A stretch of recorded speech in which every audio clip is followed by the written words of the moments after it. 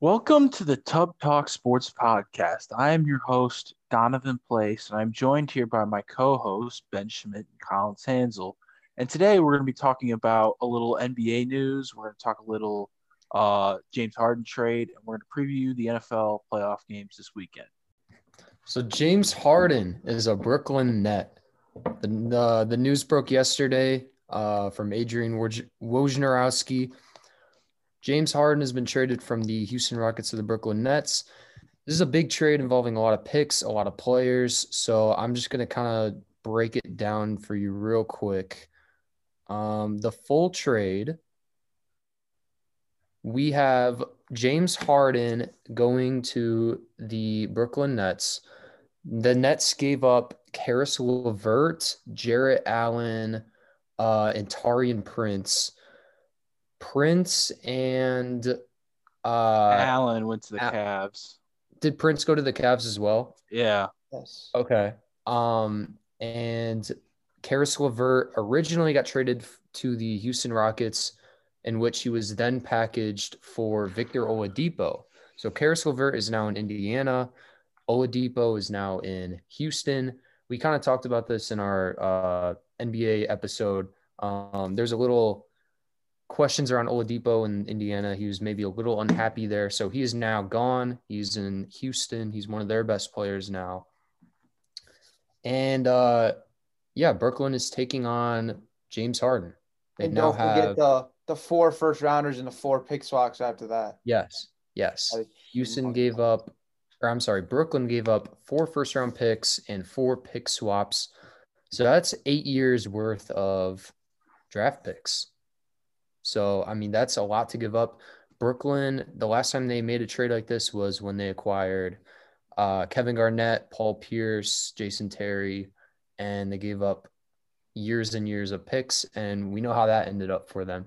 Obviously, this is a different situation, but at the end of the day, Brooklyn now has at least 2 of the top probably 6 or 7 best players in the whole world, and Kyrie Irving if he ever decides to come back.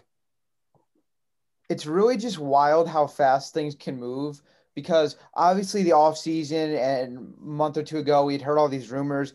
But then once the season started, Harden was in Houston. He was playing. They weren't playing great, but he was there.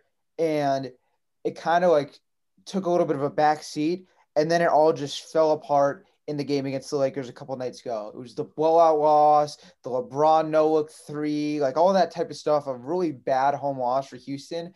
And then we hear Harden come out in the press conference and talk about how he's tried to make it work and how this is not going to work out. And boom, not even 24 hours later, he's gone. So I know they'd been having talks up until that point, but it's just wild how quickly that whole thing came together. And I think the biggest thing here is, one, Brooklyn is taking a huge risk. I know they're getting a great player in Harden, but to mortgage your entire future for this is a huge, huge risk for them. And then the second huge thing as well is potentially what this is, and I know this isn't being talked about a lot, is how this could impact potentially Philadelphia, because they were the other team in the running for this trade. And obviously, I don't know how the talks went down, but it seems just from my vantage point, like maybe this was something where Brooklyn or where Philadelphia was kind of just a little hesitant, and it let Brooklyn just swoop in the back door and take away James Harden instead of him going to Philly. So I think this could be a case of where Philly was a little bit hesitant and ended up biting them in the butt because they just couldn't pull the trigger. Yeah, I know I alluded to this yesterday, and I think I tweeted it out. The last time Brooklyn made a trade like this was when they traded with the Celtics and they acquired Pierce, Garnett, Jason Terry, and they traded away their entire future to go all in.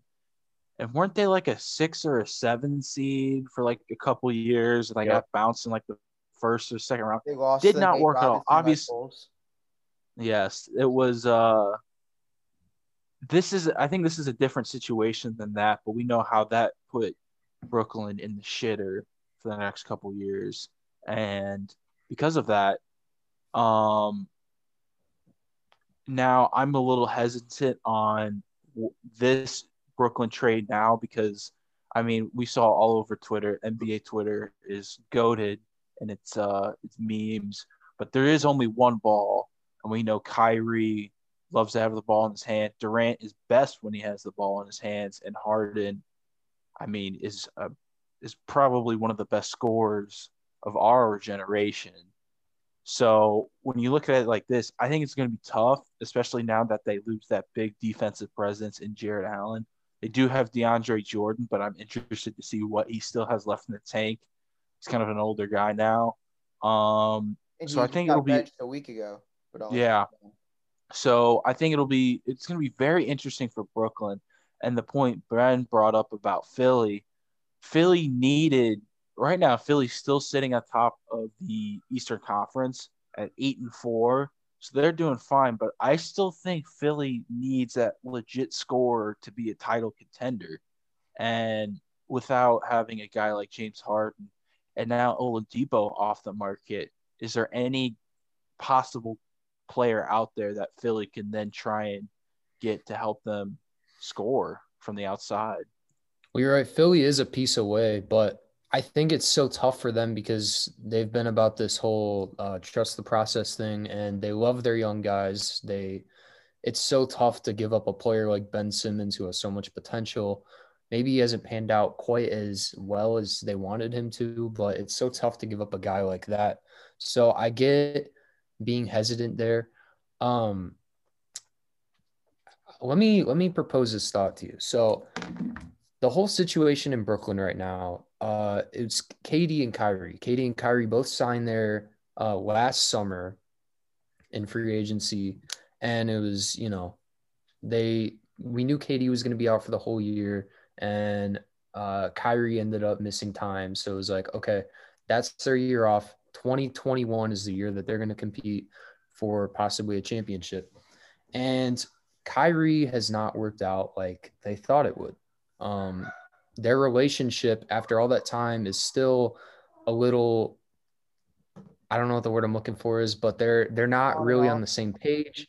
Yeah. And Kyrie has gone off the grid. We don't know where he's at. He's clearly not focused on playing basketball. He said he was leaving for personal reasons. We saw videos of him at a party, maskless. So it's going to be some time before he's back if he chooses to come back.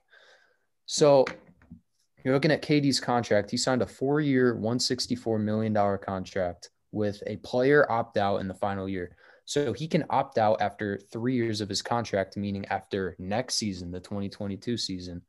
So if they were to not acquire James Harden, and it's just KD and Kyrie, you'd be thinking at this point, how it's looking so far, KD would probably opt out of his deal next year if they were to not do anything in the playoffs. If Kyrie is not committed to basketball right now, that's not what Kevin Durant came here to do, right? He came here to win championships. So the Brooklyn Nets decided to go all in. They want to keep Kevin Durant probably for the rest of his career. They traded for James Harden. James Harden's going to show up and play basketball. We know how much he wanted out of Houston. He's going to show up and he's going to play basketball. You have KD, you have James Harden. With or without Kyrie, you can compete for an Eastern Conference championship at least. So I mean, this is a move you have to make, in my opinion, if you're Brooklyn. You got to go all out for it. And they still have a lot of holes, a lot of things to fix. I don't think they're championship ready quite yet, but it's definitely a good start. And I think it was a necessary move. I wish for Brooklyn's side there was I don't know how the talks went, because obviously in like the 30-45 minutes it went from a deal between Brooklyn and Houston to Brooklyn and Houston and Indiana and Cleveland. And I don't know if it was possible for there to be a way for this trade to go down without getting rid of Jared Allen, because he is a really good contributor for them at the center position, defensively on the board, stuff like that. And I think it's going to be huge because they can score with the best of them, but their bench is now a little bit weaker, and their interior presence, like center, is a lot weaker as well. I know they have DeAndre Jordan, but I don't think it's prime DeAndre Jordan. So I don't know if it was possible. I kind of wish they could have done this without giving up Jared Allen. But good on Cleveland to go and get him for a future first round pick is what they give up to get him. I know that's like their 15th big man on their roster, but he's only like 22 years old, and I think he could be a future contributor to them if Sexton and Garland both develop, and then now you add in Jared Allen. This could really at least put Cleveland back into a spot to compete for a playoff spot, which is really wild that they're going to benefit out of this entire trade where it's the Cleveland Cavaliers and no one thought that they'd be involved in a James Harden deal. So I like that from their perspective. Definitely, I don't think this is like a hot take or anything that Brooklyn is taking on the most risk, giving up the first round picks. But Houston needed those picks after the Westbrook deal. I think you said that yesterday, Colin. That's huge for them. All right. I have a question for you guys. Out of all the teams involved, so that's Brooklyn, Houston, Cleveland, Indy, and I guess we'll even throw in Philly. Out of those 5 teams, who are the biggest winners? Who's the biggest winner and who's the biggest loser out of those 2? I think, in my opinion, I don't think Indiana, Houston, or Cleveland are going to be big winners or losers out of this. I mean, Indiana has had, I talked about with Victor Oladipo maybe wanting out. They were able to move him for a player that's maybe just as good or almost as good. Because Caris LeVert is a very good player, very good scorer. He's playing good defense this year. So I like that for them.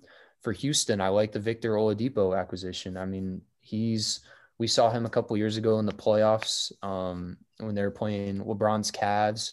Oladipo had a really good series leading that team. So I like it up from their side.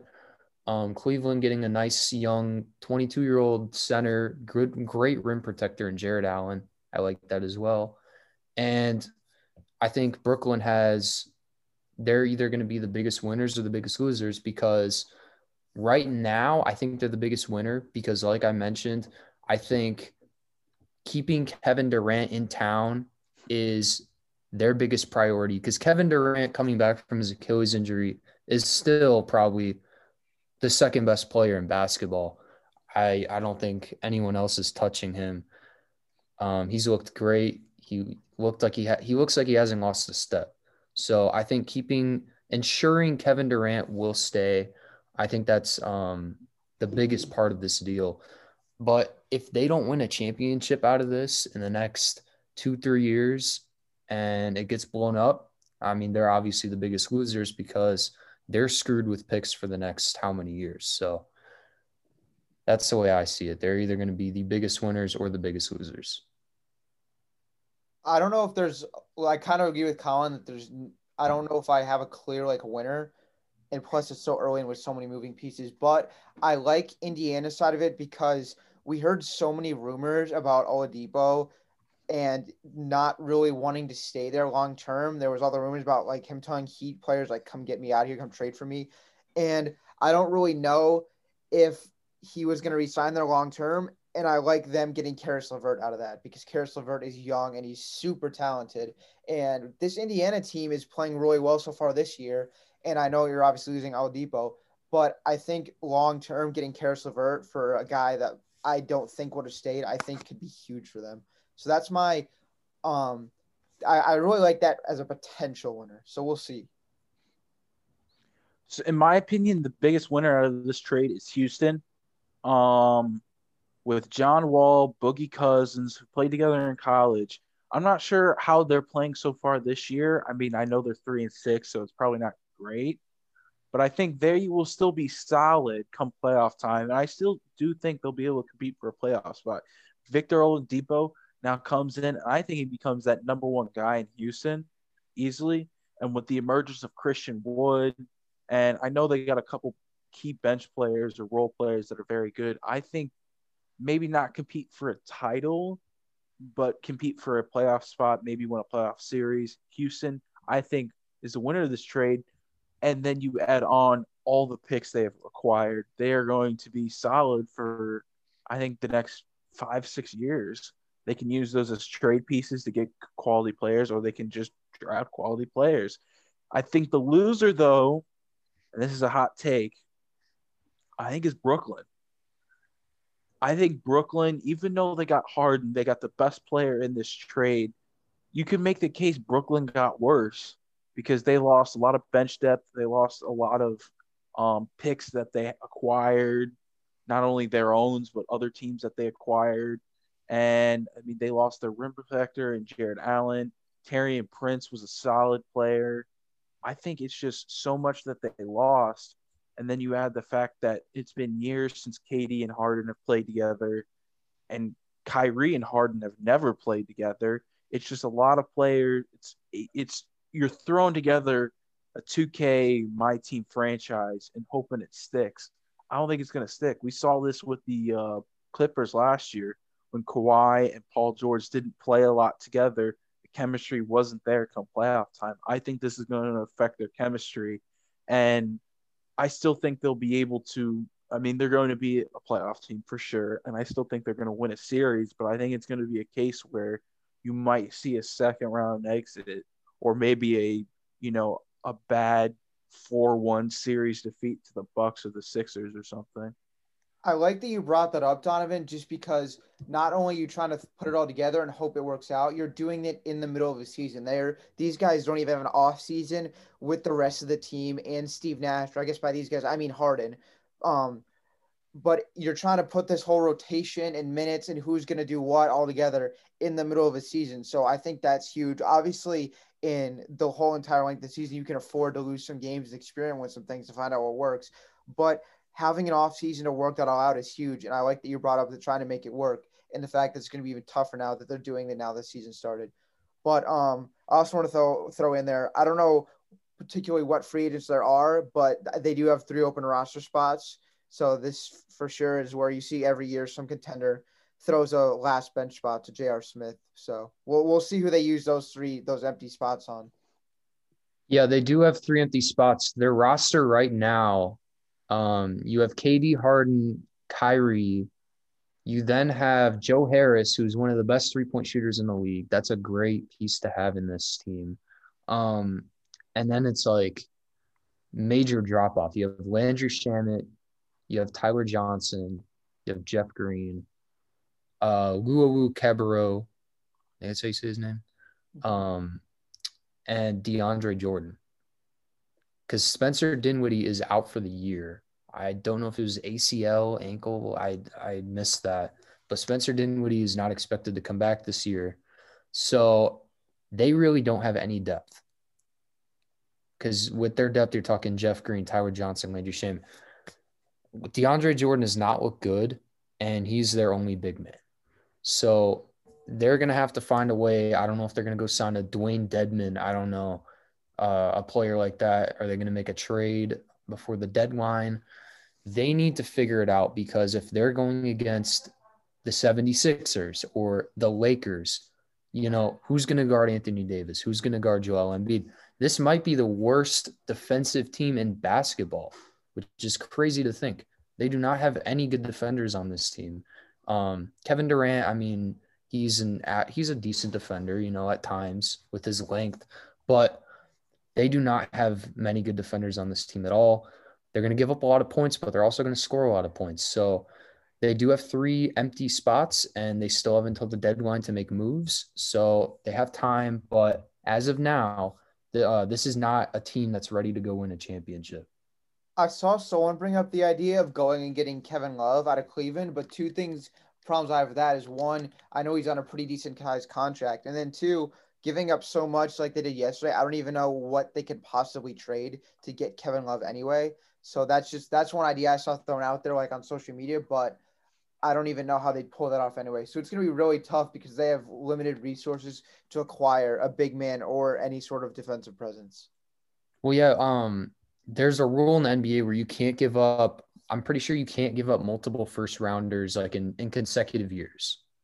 So like if you give away your 2024 first round pick, I don't think you can then trade your 2025 first round pick, which is why they have the 4 first round picks and all the swaps, because between the years they have to give up swaps for the first round.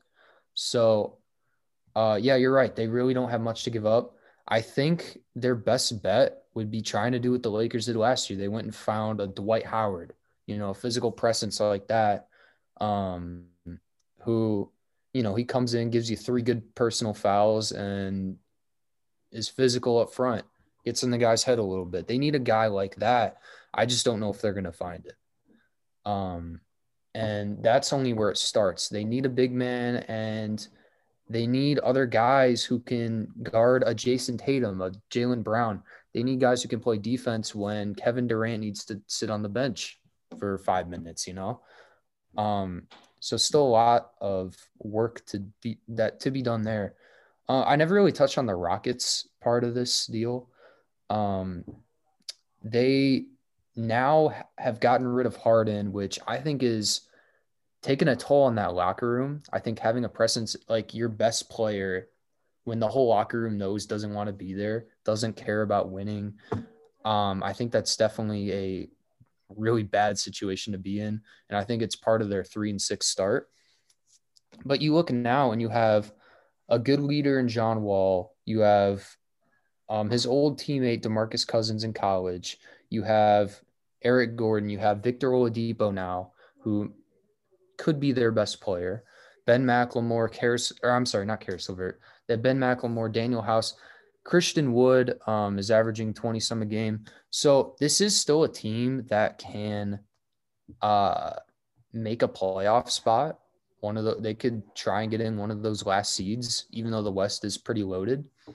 They still have enough talent on their roster where they can make a run for one of those spots. So I like the spot they're in. I like them getting that much in return, all those picks in return after making the trade for Russell Westbrook last year and giving up a lot of picks. So I think this was very necessary, and I think they did a good job with the terrible spot they were in. And go ahead. I was going to say my last takeaway from this is how strong player movement is right now. All the players that aren't getting their way are getting their way in getting out of the city. Every player that's unhappy, we saw with Anthony Davis, Kawhi, Harden, so many players, they're getting their way out of their respective teams, and they're not just getting sent to like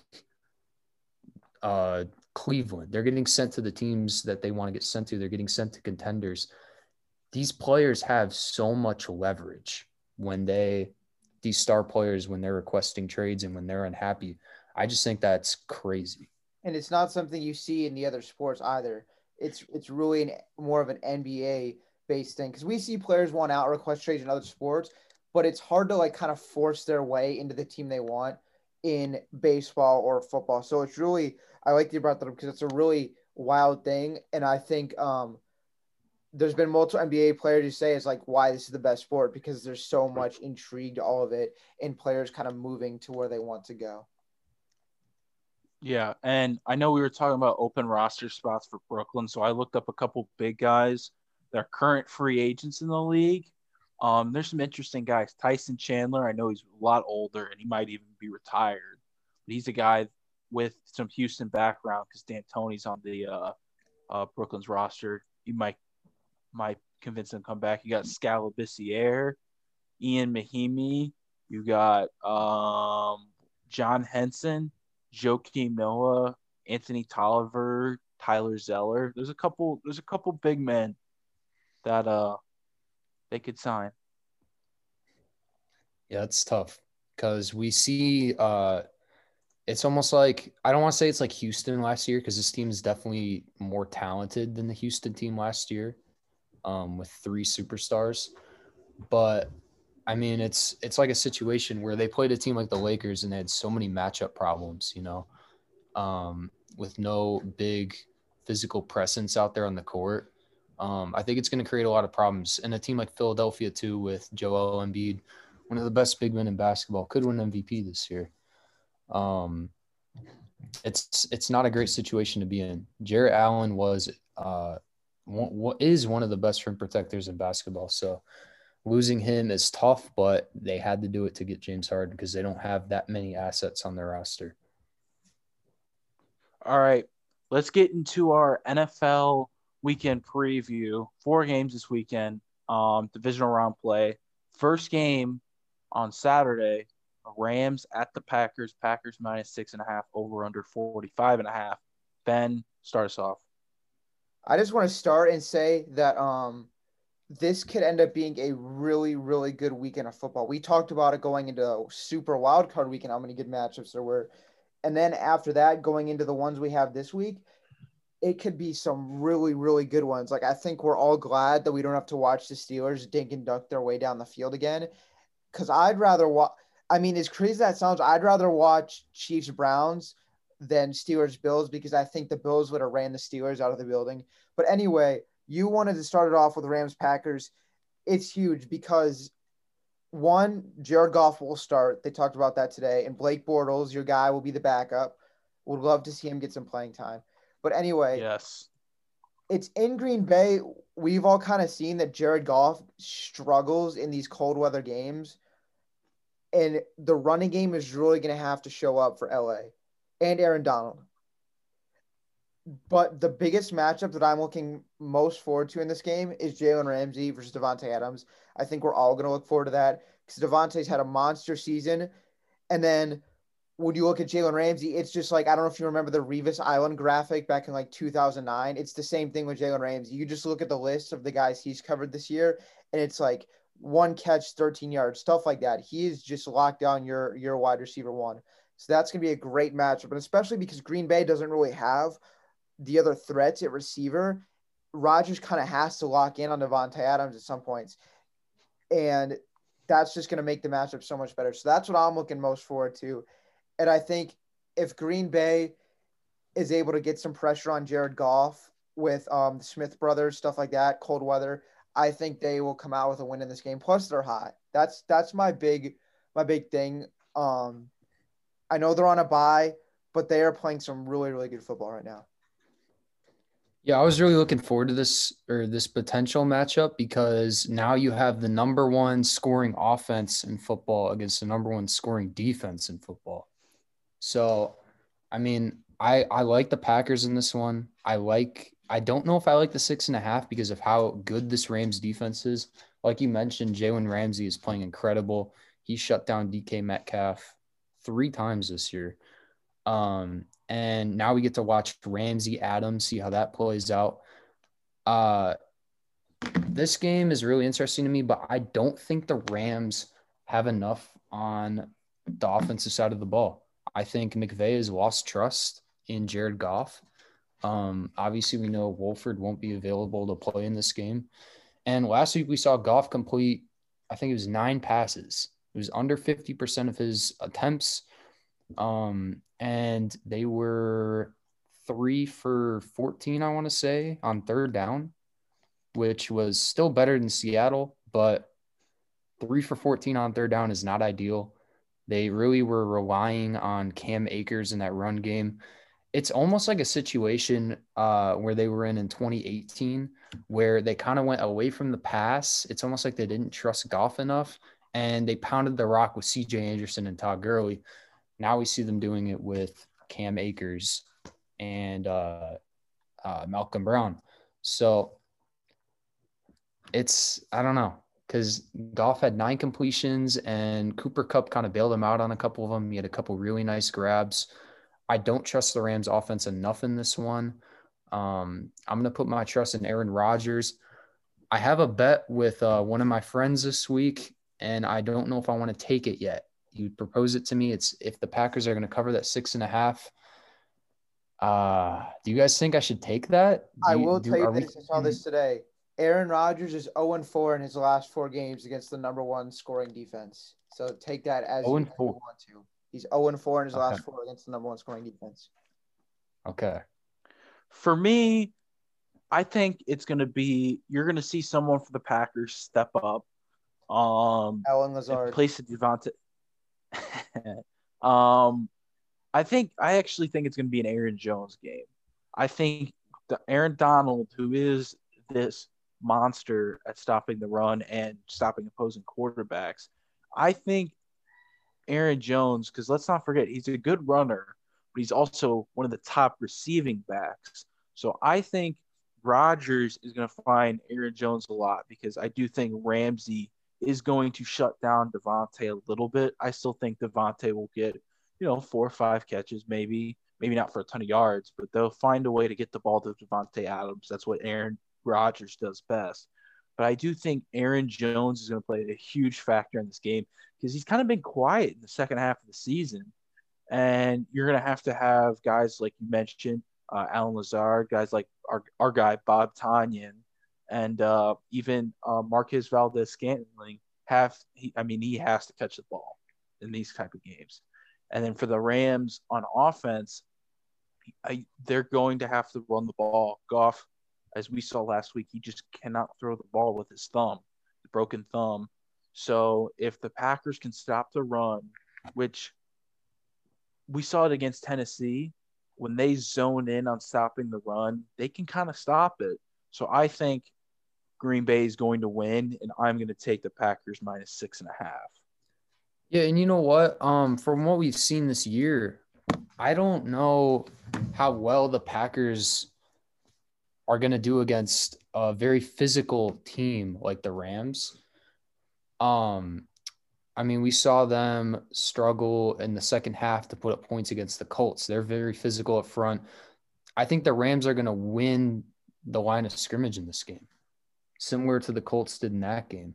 Obviously, that Colts offense is better than that Rams offense is right now, but I think that's the Packers' weakness is facing these very physical football teams and figuring out ways to, finding out different ways to score, especially when you have Jalen Ramsey on your best receiver. How is that going to play out? He won't have his, most reliable receiver available all the time to bail him out if he needs it. So I think they're going to create problems for them in the first half. I think they'll end up adjusting. I like the Packers to win this one. I just don't feel confident enough to put money on them covering this game. All right. So let me get a pick from you guys. Who you taking, and maybe you throw in what spread you're going to take. I have absolutely no money on this, so there's zero pressure on me, but I am going to take the Packers to win the football game, but I will take the Rams to cover the 6.5. Green Bay wins by maybe 2 field goals, maybe 1 field goal, but Rams cover. Green Bay moves on to the NFC Championship. Yeah, I got the Rams covering this. I got them covering the 6.5, but I have Green Bay winning the game. I have Green Bay winning and Green Bay covering. All right, let's go into the night game on Saturday. I think this will be the game of the week. Ravens at Buffalo. Buffalo minus, I think it's 2. 2.5. 2.5. Yeah. Buffalo minus 2.5, over under 49.5. Colin, start us. Okay. So last week we saw the Bills play the Colts in what might have been the best game of the weekend. The Colts had 472 yards of offense. They led the Bills in basically every category. Every category that matters, at least, they led them. And yet they still couldn't come out on top. They lost by 3 points. They were 9 for 17 on third down compared to the Bills 2 for 9. They were also 2 for 4 on fourth down. So on paper, you look at this stat sheet and you say the Colts definitely won this game by 5 to 10 points at least. They lost the game by 3. And it was a couple key plays that really lost them this game. There was the jumping offsides that cost them 4 points basically before halftime. And there was they went for it early in the game. They were down inside the 5 and they went for the touchdown, didn't get it. They could have took the 3 points. So that's 7 points on the board right there that's gone, and they lost by 3. So, a couple key plays throughout the game lost them that game. So I'm not too confident in the Bills right now. This was the hottest team going into the playoffs. And, we saw Josh Allen do his thing. He had a great game. Stephon Diggs did his thing, had a great game. Gabriel Davis was huge. He had a couple of those toe tap catches, barely in bounds. Cole Beasley had a nice game. He was available when they needed him. But I'm not overly confident in this defense right now. And they're going to be facing Lamar and that great run game. So this is the most intriguing matchup for me, but I'm going to go with the Buffalo Bills. I think Josh Allen and Lamar Jackson both just got their first playoff win. I'm so happy the dumb, like, oh, Lamar can't play in the playoffs. That's gone. That's over with. Lamar had a great game. But I think I'm going to go with the Bills in this one. They're going to be playing in Buffalo. Is this going to be a snow game? People keep telling me it's a I snow was game. I was just gonna comment on that. That could be a huge factor because I just checked right now, and there's a big possibility in Buffalo that there is snow late Saturday to early Sunday, and I think that plays into the favor of the Bills, and that's what I was going to talk about. Just because Baltimore is such a run-heavy team, and I I know it's going to be hard to pass too, but I think some of Lamar's speed, like I don't think Lamar makes that 50-yard touchdown run last week if there's snow on the ground. I don't think he's able to get up to that top speed in the snow. And I think that plays in to Buffalo's hands a little bit if they can throw their way through the air rather than Baltimore having to throw their way through the air. So Yeah, snow. and oh no, I'm sorry. I was gonna say we do see that a lot of these like elite throwers in the NFL, these elite quarterbacks, Pat Mahomes, Aaron Rodgers. I think Josh Allen is entering that category right now. The snow doesn't really affect them. We just saw Aaron Rodgers put 40 on the Titans in a snow game. We saw Pat Mahomes earlier this year hang 30 or 40 on Denver in a snow game. So I don't think it's gonna. I think it might also play into the Bills' favor. Yeah. So I see this game playing to both teams' strength because I still think Buffalo is still going to be able to throw the ball effectively, as you pointed out. Snow, especially with guys that are elite throwers, and I think Josh Allen is an elite thrower of the football.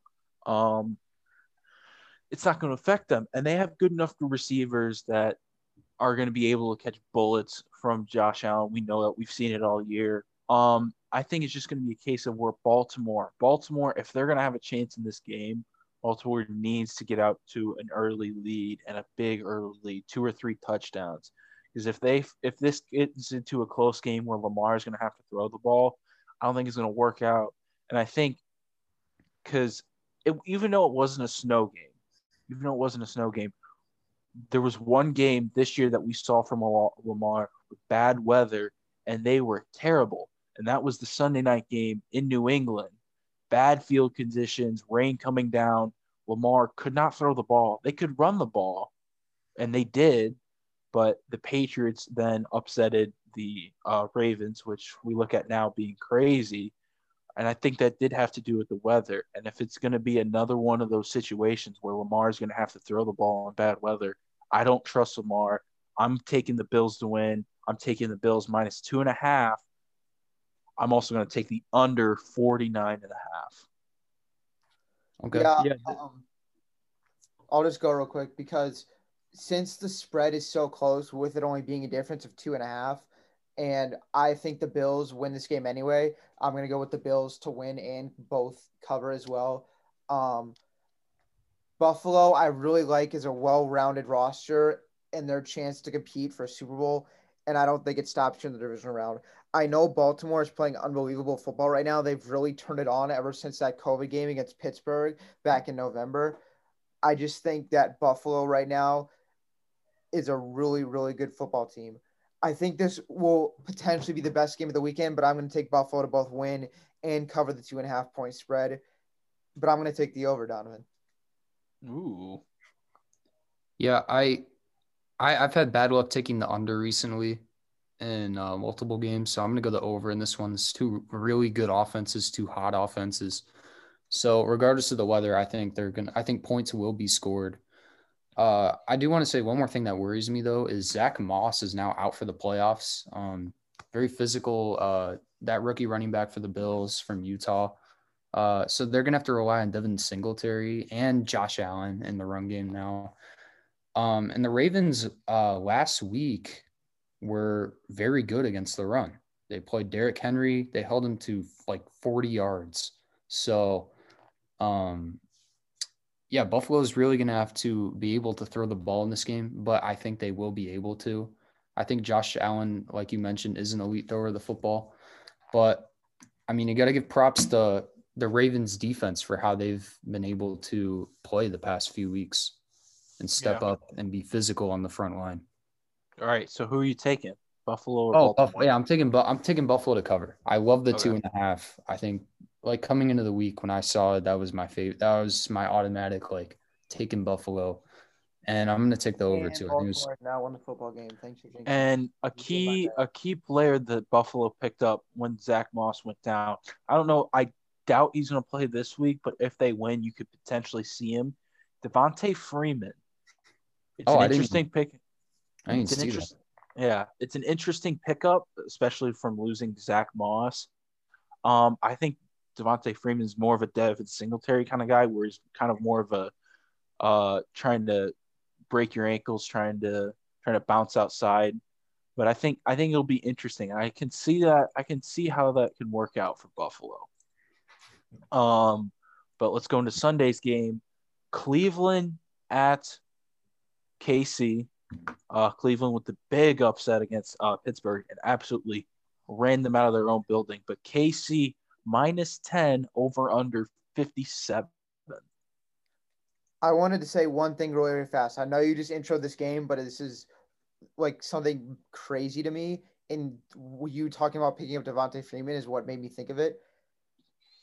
Offensive lineman Jared Velder is about to be the first person to play 2 playoff games for 2 different teams in the same playoffs. That's just wild to me. It just goes with the whole COVID theme. He played for the Colts last week. He's now on the Packers because they have offensive line injuries. We'll get right into Chiefs Browns. I just wanted to say how wild that is for me to think about. That slipped my mind until you talked about the Bills making a pickup. But it's just crazy. I get why, because of practice squad rules and COVID and injuries. But it's just like last week lost a playoff game and now could go win a Super Bowl. It's like it'd be such a weird circumstance to be him in the new locker room. I did see that story and it's awesome and I was shocked by that. But I did see last night that Valdir got placed on the COVID list, so he will not be able to play. I don't know if he has COVID or if it was a contact tracing thing, but that's a tragedy. I'm so sad. I know I was very excited for that too. I thought that was awesome. Okay, Donovan, back to Browns Chiefs. All right, so Colin, what are your takeaways? All right, Browns Chiefs. I mean, we know although KC and Pat Mahomes didn't look great at the end of the regular season, the offense struggled a little bit at times, but I got to take the Chiefs in this one. I would not touch the spread because although Cleveland covering 10 points seems like a very realistic possibility, betting against Andy Reid and Patrick Mahomes is probably not the best thing to do. So I would stay away from that line. I'm going to take the Chiefs to win this game. They're just the better team. They're more talented on both sides of the ball. But if Cleveland, I think Cleveland has potential to make this a very good game. If they get Denzel Ward back on defense, I think that would be huge because they were without him last week. And they're going to have their head coach back this week. I can't believe they were without a key guard, their lockdown corner, and their head coach last week, and they're still able to perform that well at Pittsburgh. That was amazing to me. So, I mean, this Browns team has a lot of fight in them, and they're hungry. I think they're going to be able to get the run game going. Nick Chubb and Kareem Hunt, we know how good they are. We know how Jarvis Landry can create problems for defenses. And I don't think that Chiefs secondary is great. I think it's more middle of the pack. So I think the Browns will be able to score points. But I like the Chiefs in this one. One thing that worries me with the Kansas City Chiefs in these playoffs is they are without their starting running back. A lot of people kind of forget that Clyde Edwards-Helaire left that game hurt. I don't know if he's going to be able to come back. He's been limited at practice, but I don't think he's going to play this weekend. So will their run game be enough for them? Or are they going to need the run game at all to win this game? That's the big question for me. But I do like Kansas City to win. And the line is 57.5. I have it at 57. Okay. I got to think about that one, but I would be willing to take that over. I really, really want to pick Cleveland to cover this because 10 is just such a big spread in the divisional round of the playoffs. I just don't know. I like Andy Reid with 2 weeks to prepare. I feel like I can't like let the image get out of my mind of how bad the Browns have performed in a couple games this year, like Steelers, the Ravens, the Jets lost. I know that wasn't they were without receivers, but there's been a couple times where they've just looked horrible. The reason I really want to take the Browns to cover is because they can run the football, they can keep it away from Patrick Mahomes, and I think that is if you want to beat this team, you either score a ton of points like the Raiders did in their one loss, or you keep Patrick Mahomes on the sideline. And when you have Nick Chubb and Kareem Hunt, there's a possibility that you do that. Cleveland is going to have to come out with a perfect formula. Kevin Stefanski is going to have by far his best game as a play caller. The second best one was probably from Minnesota when he beat the Saints last year and how they used Dalvin Cook. It's going to be they're going to have to come out with a game plan like that where it's used his running backs and then kind of use how he used Kirk Cousins, use Baker Mayfield as that game manager kind of but make 2 or 3 big throws to win them the football game. And I just don't think they can come out with that perfect of a game plan. I like I like Patrick Mahomes. He's averaging, I believe, like 30 points in all of his playoff games that he's played in. So I'm going to take Kansas City and very reluctantly going to take them to cover as well. But it's tough. That one I could easily see the Browns end up losing that game by like 7 or 6, and I wish that I took them to cover. But I'm going to take Kansas City, and they win by 2 scores. I love this line because I'm taking Cleveland. I took Cleveland last week, even though it was tough to take them last week, and they blew them out of the water. This is my take with Cleveland. And actually, you know what? I'm gonna touch the Chiefs first. The Chiefs, let's remember, they were down in every single playoff game last year by multiple scores. Okay. So every game they had to come back from. I think with a 10-point spread, that's going to be even tougher for them to cover because I can easily see them falling behind again, especially when Mahomes hasn't played in 2 weeks. Andy Reid, although he's very good off of a bye in the first quarter or in the first and second quarter, the first half, they tend to struggle a lot. We saw that last year when the Chiefs played the Texans, the Titans, and the Niners in the Super Bowl. So I love the 10 for the Browns to cover. But I'm taking the Browns to win. Wow, that is an upset. I think the Browns win this game because I think they're going to get up early. They're going to do maybe not the same exact way against Pittsburgh where, a couple crazy plays, but I think especially if the Browns get the ball first, they're going to run the ball, they're going to score. The Chiefs secondary, as Colin mentioned, it is terrible. And I was watching The Herd a little earlier with Colin Cowherd. They brought up the stat where the Chiefs defense is like, I want to say like 25th, 26th in the red zone. The Browns are going to be able to score when they get into the red zone. The Chiefs offense also is, after they lost Clyde Edwards-Helaire with the Achilles injury, I think it was. Since then, they have also had I think the 22nd or the 21st ranked red zone offense. So it's a case where the Chiefs are not going to be able to run the ball because they have no running game. They could run it with Le'Veon, but I think the defensive front for Cleveland, which is their strong side on their defense, is going to be able to stop that. They're going to have to be able to throw the ball. Mahomes, we know he's been a little off his game this year, and I can kind of see how, this is where they go one and done. Yeah, I mean, we haven't. Yeah, I could definitely see Cleveland making this a good game and even pulling out a win. But I think just watching Kansas City in the playoffs the last couple of years, they've had so many situations where they're down. And I mean, this is the best team in the NFL playing down. We saw them last year in this round, I believe, down 24-0 to Houston.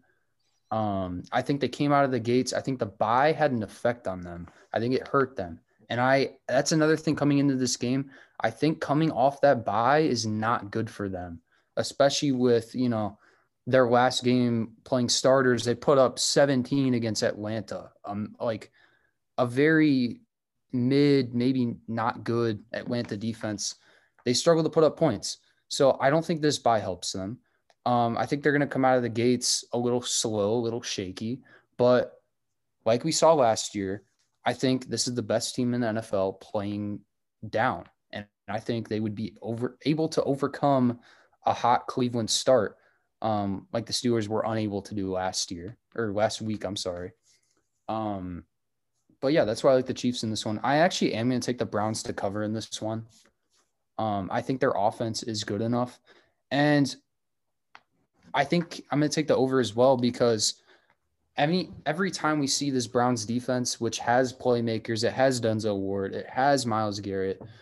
Every time they play a high-powered offense, like we saw them play Tennessee and Baltimore back-to-back weeks in December, and both of those points were 41-35 and 47-42. So they're both shootouts, both very high-scoring games.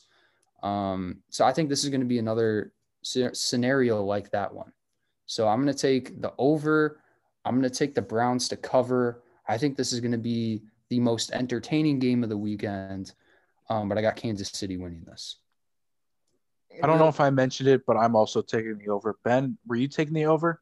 That's what I was just about to say. I know I said Kansas City. Kansas City's going to cover, but I am going to be the third person to take the over. And real quick, I know Donovan, you brought up the herd. I think all three of us are rooting for Colin Cowherd to win his bet with Nick Wright because Cowherd has the Bills, Nick Wright has the Chiefs. And I think we all want to see that video of Cowherd celebrating smoking another cigar after he's had 8 glasses of wine. Yes. So if the Bills win this week, Nick Wright has to he loses the challenge or the bet.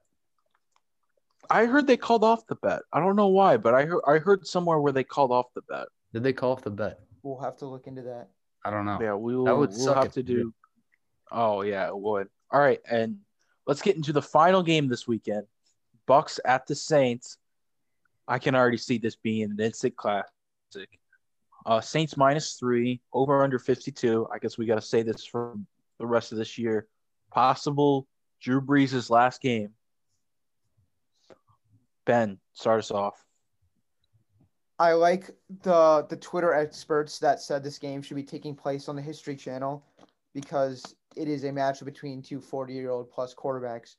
But I think round 3, Tampa Bay gets this win just because I like Tampa Bay's offense. Now I know it has not been against great teams out of this winning streak that they're on. None of them have been against teams over 500. I get that. I just think the way that offense is going, and I know Washington is under 500, but Washington is a good defense. We saw how well they were in the regular season. Tampa Bay kind of just marched up and down on the field of them last week. And I don't know. I don't love the way the Saints offense looked against Chicago. And Chicago was a team on defense that was letting a bunch of teams put up points. The Vikings put up a ton of them, I believe, in week 15. The Packers put up a ton in their final game. And the Saints, I know they finished the second half with points. They came out slow, and I didn't like what I saw from them. And I think it's really hard to beat a team 3 times. I like Tampa Bay. I feel like this time they get it figured out. And it's a really close spread. It's New Orleans favored by 3. So obviously I got Tampa Bay winning and covering. I think this has the potential to be a lower scoring game. I don't know. The over under was the toughest one for me. Over under was 52, and I'm going to take the under. You're going under. Okay. Yeah, so this is the final matchup between Brees and Brady potentially. If this is Drew Brees' last season, then this could be the last matchup between these two greats. Brees is 5-3 in his career against Tom Brady, which is kind of crazy to think about. And they've played twice this year. And Drew Brees and the Saints got the best of them both times. As we know, they played week 1 in that big matchup on Fox. The Bucs turned it over 3 times in that game, and the Saints came out on top. And in the second matchup, it was a 38-3 demolition of the Buccaneers. And the Saints were up 31-0 by halftime in that game. Again, the Buccaneers turned it over 3 times in that game. And they were unable to overcome an early deficit. And Breeze and the Saints just kept pouring it on. So I expect this matchup to be much different than the last one. I think Tampa is going to make this much more of a game. I still have New Orleans coming out on top. I think they have an overall better roster, and I trust their defense much more than I trust Tampa Bay's defense. Although both of these matchups happened before Breeze's rib injury. So hopefully that doesn't come into play too much. They were able to get the job done against Chicago last week. Their defense looked great, although their offense, despite playing a very good Bears defense, struggled to put up points until later in the game. They still had a very convincing win. Chicago had that last-second touchdown that put them over 3 points. So I trust the Saints defense. It's going to be in New Orleans. I like the under in this game, given that it is 51.5. And I'm going to take the Saints to cover. I'm going to take them to cover the 3 points.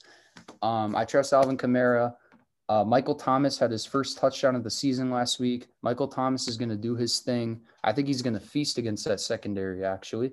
And I like Drew Brees and the Saints going 3-0, sweeping Tampa this season and moving on to play the Packers. Yeah, so I think this is going to be very interesting. And I think the big thing in this game is the Drew Brees. This is the first time the Bucs are playing Drew Brees off his injury, and Drew Brees is a completely different quarterback right now than he was. I think the Saints. I don't remember. I was kind of tuning in and out of the Saints Bears game. Did the Saints run the ball a whole lot? Kamara picked it up in the second half. They kind of had his number early, but he started to pick it up closer to the end of the game. I think he had like a 20, 30-yard run in the fourth quarter of that game. So Kamara ended up with 99 rushing yards on 23 carries, so just over 4. So okay, yeah. So I think I think the Saints are going to have to run the ball because I think if this is a game where Drew Brees is going to have to drop back and throw it close to 40 times, the Bucs are going to run away with this game. They're going to have to run the ball, and the Bucs are very good at stopping the run. And I think because of that, I'm going to take Tampa Bay to win and cover. The over-under, I'm not going to touch. 52 is a weird, kind of ugly number. I don't love it, so I'm not going to touch it. Me personally, I think Tampa Bay is going to win. I think they're finally going to beat them. It's so hard to beat a team 3 times in 1 year. You hardly ever see it done. So I think Tom Brady. It's crazy to see Tom Brady as an underdog in the playoffs, but I think Tom Brady is going to win. I think they're going to go to the NFC Championship, and I think you're going to see Tom Brady and Aaron Rodgers in the NFC Championship game. I do have a stat for you. I just dug this up. Playoff teams that won the first 2 matchups, so like the Saints beating the Bucs twice, are then 14-7 in the third playoff matchup. So they do have a winning record. Really? 14-7, yeah. So that might play in the Saints' favor a little bit. Yeah, but how many of those involve Tom Brady? No, that's true. That's very true. And the Bucs offense has looked pretty damn good recently. Oh, and I don't think we ever really gave Washington. I don't think we talked about how well they hung in there last week and how they fought. I just want to give them a little shout out because they had a very successful season, given how it started in the offseason with the ownership drama and them having to change the name. There's Alex Smith coming back after his leg was almost amputated and starting for this team. Ron Rivera beat cancer during the season. He just kept coaching this team. They're well coached. He established a good culture there. He was put in such a tough position when he got hired here. And he's now the longest tenured coach in the NFC East. And they went through 4 different quarterbacks. Taylor Heineke was their 4th quarterback. They had Haskins, they had Kyle Allen, they had Alex Smith. And when he couldn't go, Taylor Heineke came in. Last time he played was probably in the XFL or AAF. I think it was the XFL. The English And Battlehawks. yeah, the Battlehawks. And then he comes in and really kept them in that game. He played very well. I think a lot of teams are going to be looking at him for to back up, to be a backup quarterback for their team. He's the type of guy that I would want. That rushing touchdown he had where he dove for the pylon was awesome. Yeah. America, that was for America right there. Everyone loved that one. The Taylor Heineke game, as us Taylor Heineke fans call it, I was very impressed with it, mostly because when you see guys that haven't really gotten their shot and you see them get into these big moments, they're usually 1-2 seconds in the pocket and then they're scrambling for their life. Taylor Heineke hung in there, and Tampa Bay, not the best pass rush, but it's pretty good, especially with Devin White and Levante David. So, and the way he was able to hang into the pocket, and he threw for over 300 yards too. Let's not forget that. He threw for over 300 and had the rushing touchdown where he dove. Looked like he dove 12 yards for the pylon. It was insane. So credit to you, Taylor Heineke. I want your jersey. I want a Taylor Heineke jersey. Yeah, and Washington. I would stake my claim out of all of us as the longest Taylor Heineke fan because I watched him in the 2017 preseason have the game-winning 2-point conversion for the Minnesota Vikings against the 49ers. So I've been on the Taylor Heineke bandwagon. I probably was the only one on the Taylor Heineke bandwagon up until last Saturday. So just wanted to stake my claim, former Minnesota Vikings. So I always got to root for him. Props to you. All right.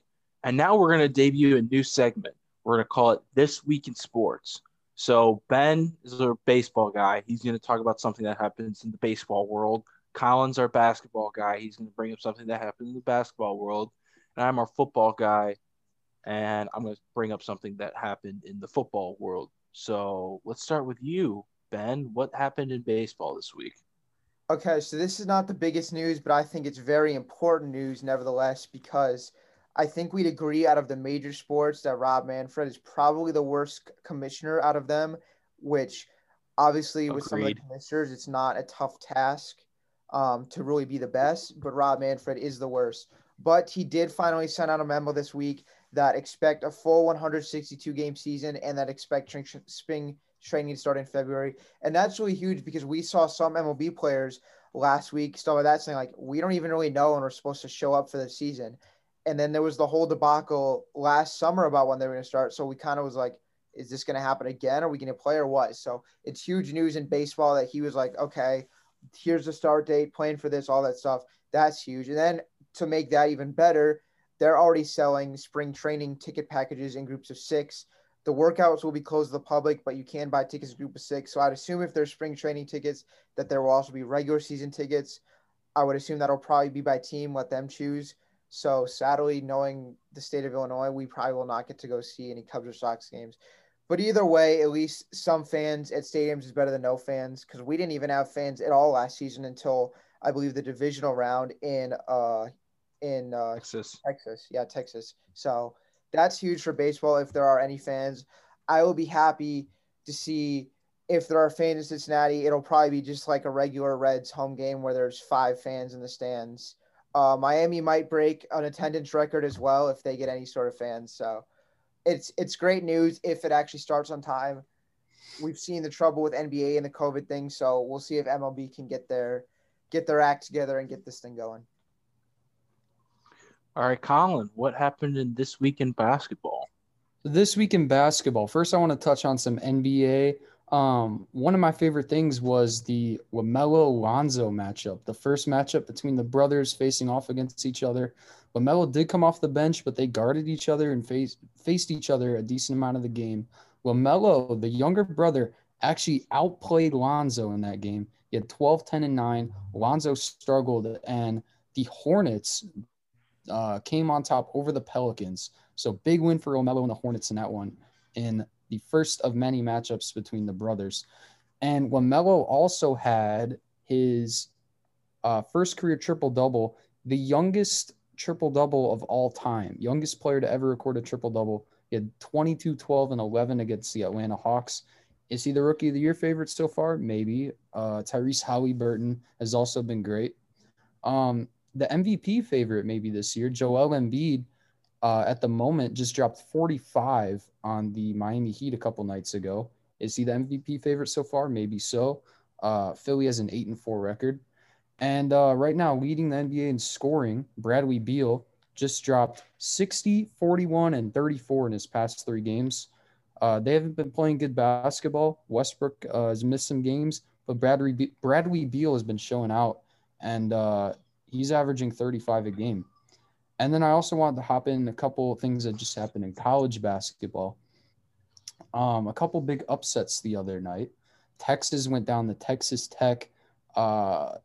Junior guard Mac McClung, transfer from Georgetown, hit a game-winning 3 to knock off Texas at home, number 4 Texas.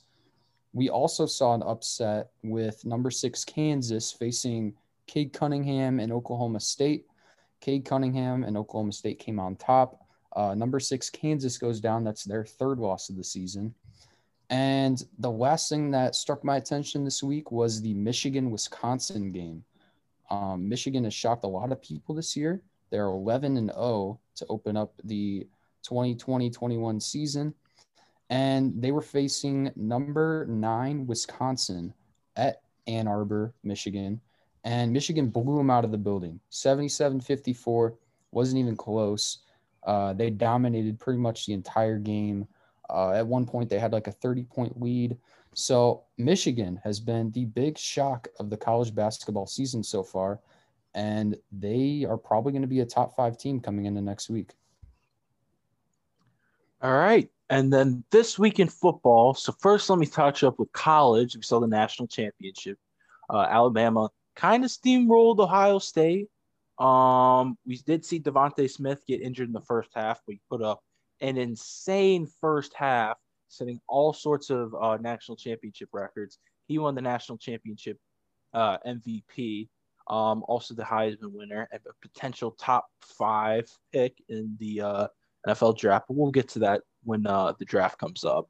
But in the NFL, we obviously saw Black Monday. A couple coaches got fired. Adam Gase got fired, as most of us expected.